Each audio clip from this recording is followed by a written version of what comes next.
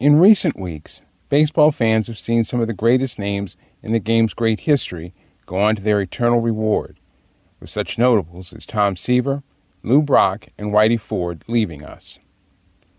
Just last week, we lost Joe Morgan, the centerpiece of the Cincinnati Reds teams that won consecutive World Series in the 70s, who was arguably the best second baseman in history.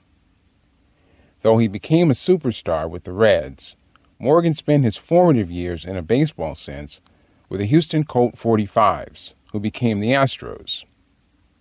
Morgan would not likely have recognized the Astros as presently constituted.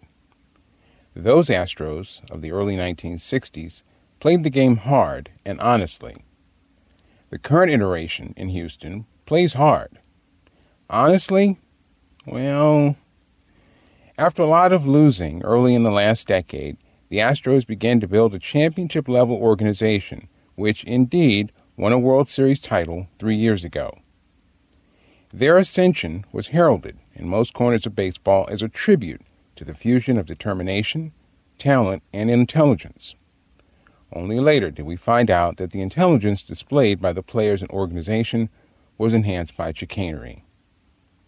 As has been documented, the Astros effectively cheated their way to the 2017 World Championship and a subsequent postseason appearance the next year.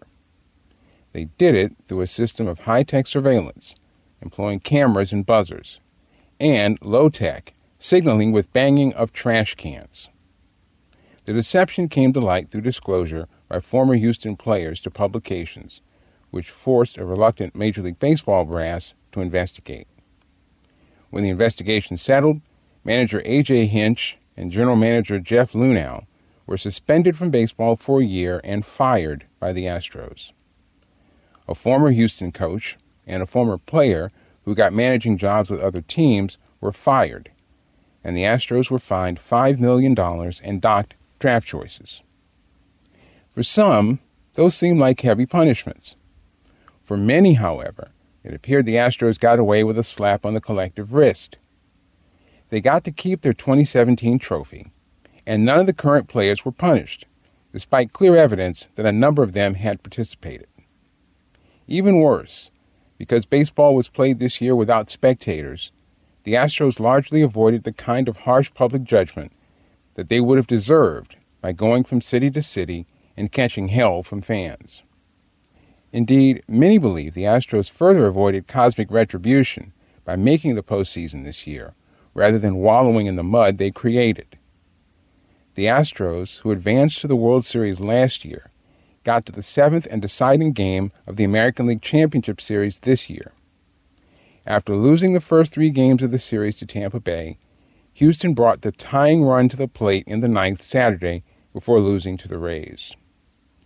Ultimately, justice prevailed, and the Astros lost, proving, perhaps, that the baseball gods, a club of which Joe Morgan sadly now belongs, can only be mocked for so long.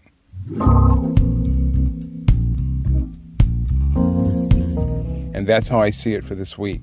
You can reach us via email with your questions and comments at sportsatlarge@gmail.com. And follow me on Twitter at sportsatlarge. Until next week, for all of us here, I'm Milton Kent. Thanks for listening, and enjoy the games.